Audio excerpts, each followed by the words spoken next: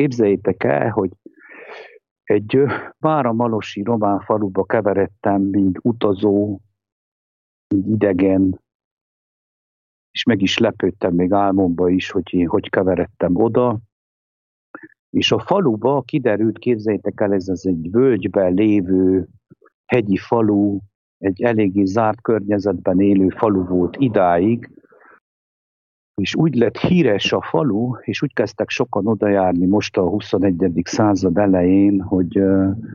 a faluból egyetlen egy ember elment Amerikába, és ő Amerikát megjárva hazahozott magának készítve egy cég logót, egy ilyen különleges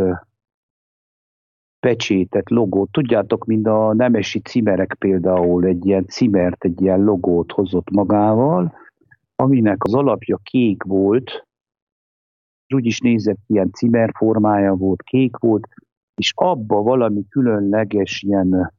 hajlított betűkkel bele volt írva valami, nem tudom, hogy most az ő neve vagy valami, de tudom, hogy ez egy ilyen logó volt, és ő azt hozta magával Amerikába, és rátették mindenféle termékre, amit a faluba készítettek, kézműves dolgokat, bármi, és akkor jöttek a idegenek, úgy mondva a városiak, vagy bárki, aki arra utazott,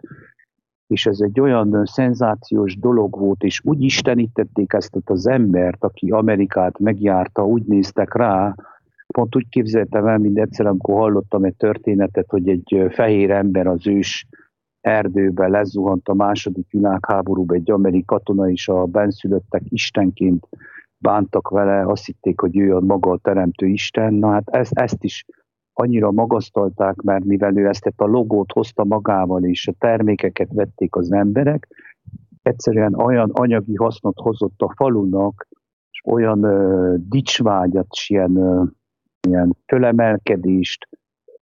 egy ilyen új hagyomány lett az egészből, hogy csináltak ilyen falu napokat, és én oda keveredtem, és kiderült, hogy minden ez a R-nek, a logónak a nevébe folyt. Hát minden, amit ott árultak, ez a logó, amin rajta volt, az egy különleges dolog volt, és mondom, Amerikából került. És én beszélgettem ezzel az öreggel, mert már ez meg volt öregedve, de én nem tudtam, hogy ő ki az, hanem arrébb mentem, és egy román család, ilyen máramarosi néphagyomány szerint, szokások szerint élő román család beinvitált a házukba, és ott mesélte nekem az idősebb ember, hogy valójában ki ez az úri ember, aki Amerikába hozta ezt a különleges logót, pecsétet, és kiderült, hogy én ahol már beszélgettem, de hát én ugye mivel nem mutatkozott be, hogy ez az ő nevébe szól ez az egész falunapok, tehát ez többnapos ünnepély volt, így ugye én nem tudhattam, csak ott tudtam meg, és megvendégeltek engem, és beszélgettünk, és még melléje a végén egy ilyen különleges nagy fehér pohárba az öreg töltött nekem az őkfajta cujkájukat, hogy akkor igyak vele egy pohárra. Na hát itt aztán nem tudom, hogy ittam-e vagy nem, mert jött egy hirtelen egy másik jelenet. Ez volt az első jelenet. A következő jelenet az volt, hogy én, meg a Pali, tehát az is a székely gyerek, Székelyföldről, fiatal srácok voltunk itt Magyarországon, és valójában bárhova bekeveredtünk, mindenütt valójában leittuk magunkat, szószoros értelemben így leduhajkodtuk magunkat, és nem vállaltuk fel ennek a felelősségét, hanem mindig így eltusolgattuk, de hát egyértelműen látszott rajtunk az a jellem, letagadhatatlanul, egy olyan jellem, ugye ez a jellemtelenség, ez a jellemtelen ember, amely semmit nem tart be, hogyha idegenbe megy is,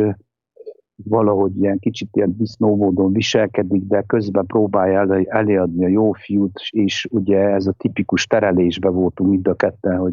nem vállaltuk a felelősséget, amikor reggel fölébredtünk ezekből a duhajkodásokból, hát leléptünk, akkor a macska a szalát ott hagyja. Na, ez a második jelenet. Folytatódott tovább a román vidéken a harmadik jelenet. Ez nagyon kőkemény dolog most. És a harmadik jelenetben pedig egy román családnál voltam ugyanúgy, és úgy kerültem oda, hogy a román családnak a fiával össze voltam barátkozva, az nagyon kedvelt engemet, szószoros értelemben rajongott értem, mint idegenér, és kiderült, hogy valójában egy iskolások vagyunk, tehát egy osztályba járunk, tehát nem úgy, hogy egy osztályba járunk, hanem ugyanaz a korosztályba tartozunk mind a ketten, de iskolába járunk mind a ketten. És összehaverkodtunk, és ő bevitt a családjába, és kiderült, hogy a családon belül volt az anyuka, az apuka, és 2 lány testvére, meg egy nagyobb fiú testvére.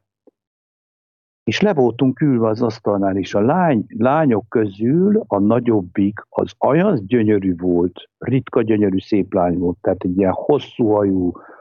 gyönyörű szép barna hajú lány volt, és mind a 2 lánynak az ujján ilyen hatalmas nagy pecsétgyűrű volt, de hatalmas, különleges, díszes pecsétgyűrű volt, és már álmomban tudtam, hogy ők el vannak jegyezve, tehát ők olyanok voltak, mint a szüzek,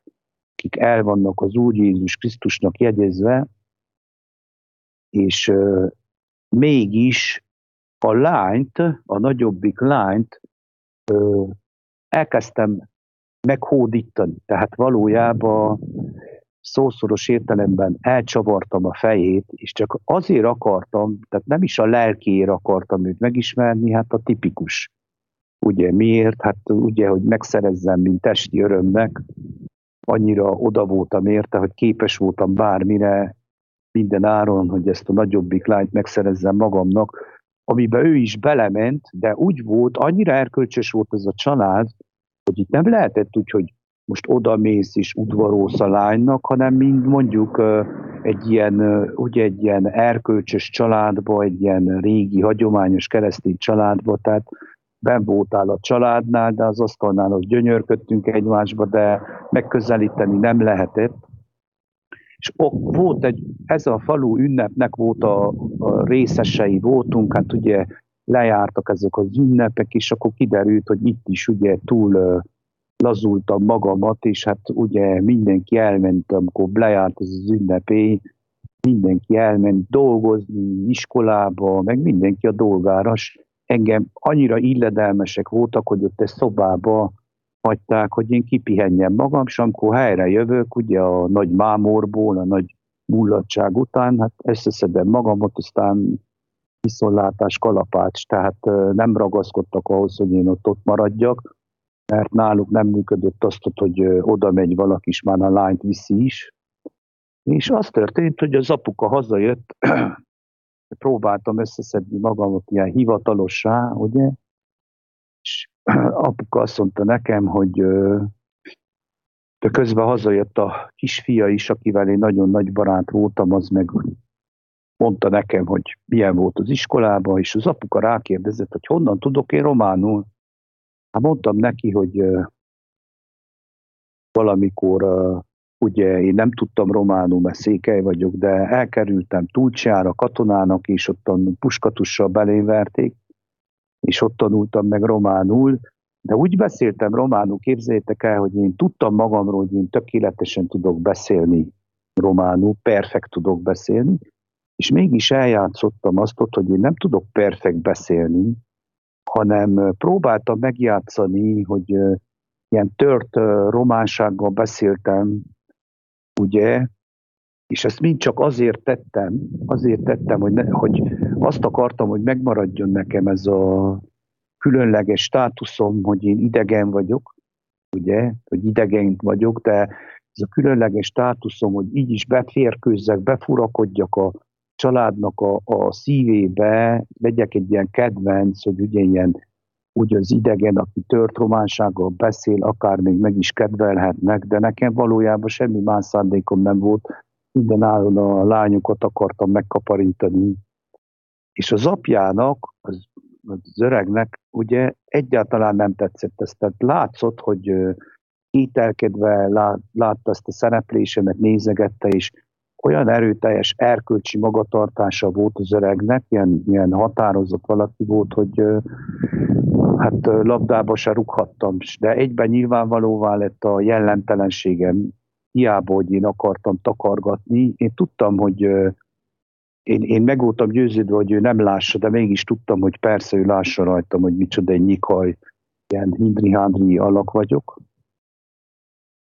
és felébredtem.